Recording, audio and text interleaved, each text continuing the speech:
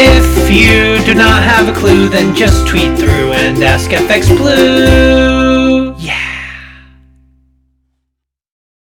Hello, good morning. It's Monday the 29th. I'm FX Blue and this is the Market Brief. So tomorrow is the big day, the deadline for any Brexit extension to that DEC 31st endpoint. It's almost certain that nothing will happen and it will leave 6 months to agree on a trade deal. Or, of course, the UK will revert to trading with the EU under WTO rules. And whilst that endpoint may not be a disaster, it will probably be UK companies and especially the SMEs that are affected more by the uncertainty as the talks progress. Chances are we'll see the market slip back to the old mantra where a deal is good news and no deal is bad news for the pound.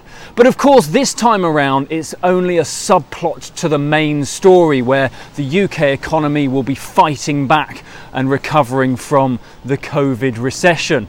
And apparently Sunak is also considering a VAT cut on new cars, which is nice. So if you fancy a new set of wheels for the summer, Sunak's your man. Last week, of course, the market was pretty flat for sterling. We kick off the week just shy of the 124 mark against the dollar, but I think we can expect things to be relatively uneventful ahead of non-farm payrolls from the US this week.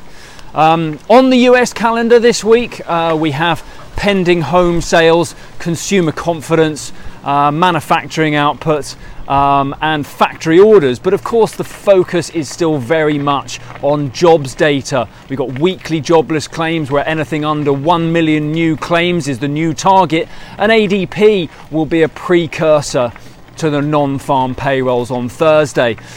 Last month, the market was caught out by a huge spike in non-farm payrolls. The headline number this time around is 3 million, but there is fear of a downward revision to last month's number.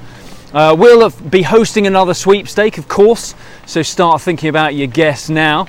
But looking ahead, it's the July and August numbers that could really paint a better picture of the US economy, because once the financial support for furloughed staff is either watered down or withdrawn completely, we could easily see a spike in job losses over there.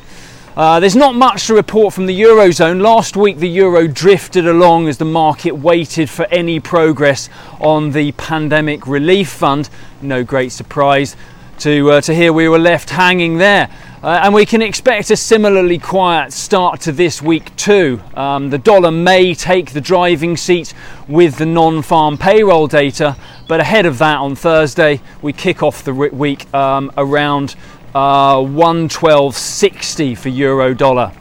That's it from me. Hope you have a wonderful week ahead. I'll be back again tomorrow, and if you've got any questions please pop them in the comments below. All the best. If you do not have a clue, then just tweet through and ask FX Blue. Yeah.